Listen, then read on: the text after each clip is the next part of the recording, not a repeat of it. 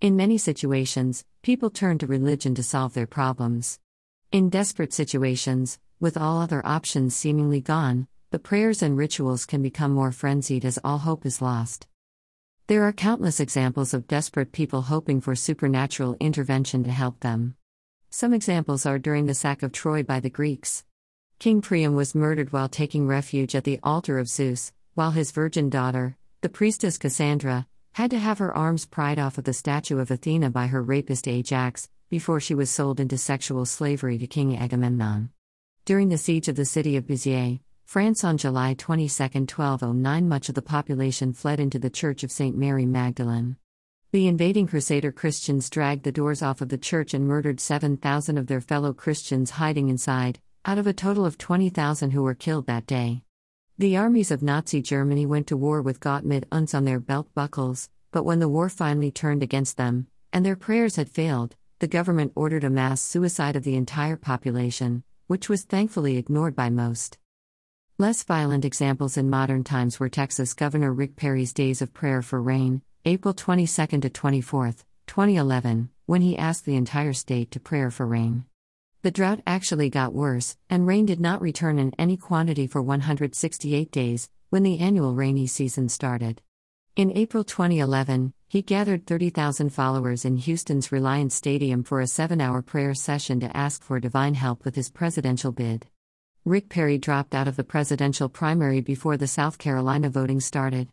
3 candidates during that election told their followers that they had been personally assured by God of the presidency, but none of them succeeded.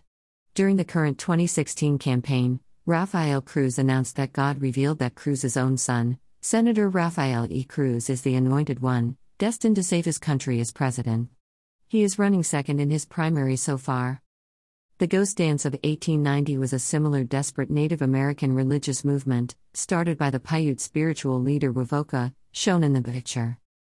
In 1869, after a devastating typhoid epidemic 2 years earlier, Hawthorne Wadiwo, a Paiute healer, announced that he had had a vision in which he traveled to the land of the dead. In the vision he was told that if the people would only dance the circle dance, the dead would return and prosperity would return to the land. He traveled for 3 years spreading this message along with Hawthorne Wadiwab, the father of Wovoka. For those unfamiliar with the Native American circle dance, the dancers hold hands in a large circle usually around a central leader. The dancers shuffle to their left often to the music of singers and/or drummers. It is thought to represent the sun traveling through the sky. I have had the honor of participating in at least 2 circle dances in my life.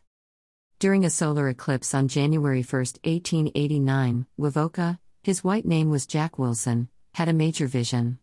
In the vision, he stood before God, who showed him a land of prosperity and wild game, and the message was that the people must love one another and not fight each other.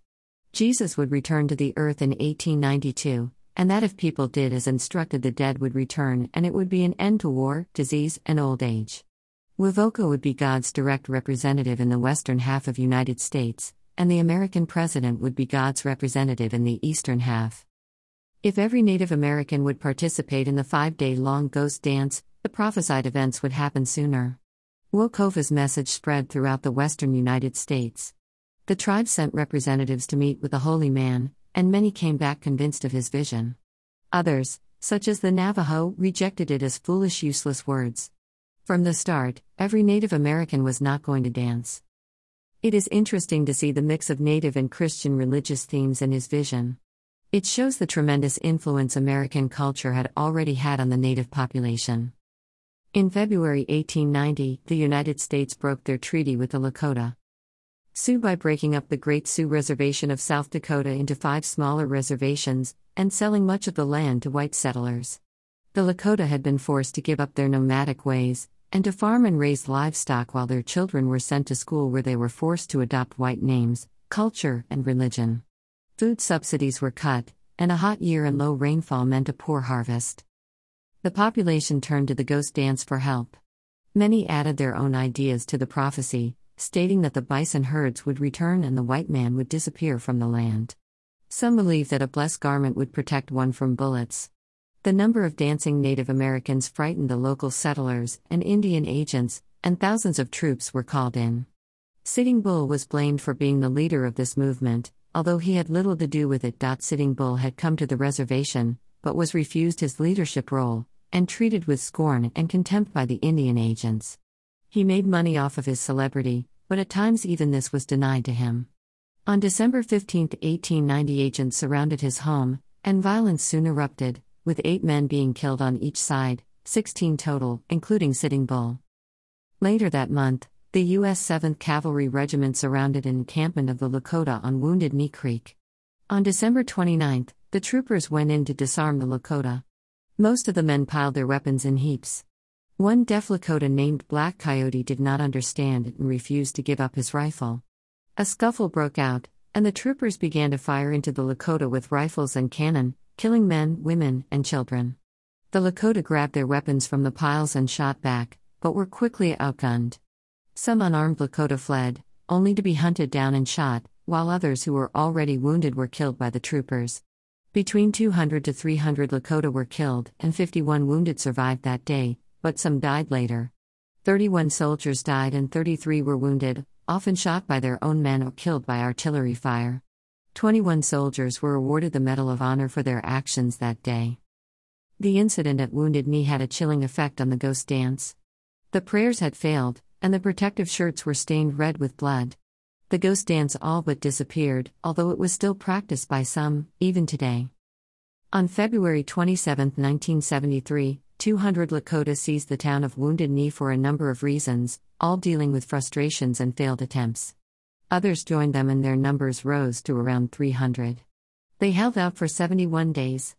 Government agents and massive amounts of National Guard equipment were deployed against them. Marlon Brando refused his Academy Award for The Godfather that year, and had Apache actress Sacheen Littlefeather go in his place to read out a letter of support to those at Wounded Knee.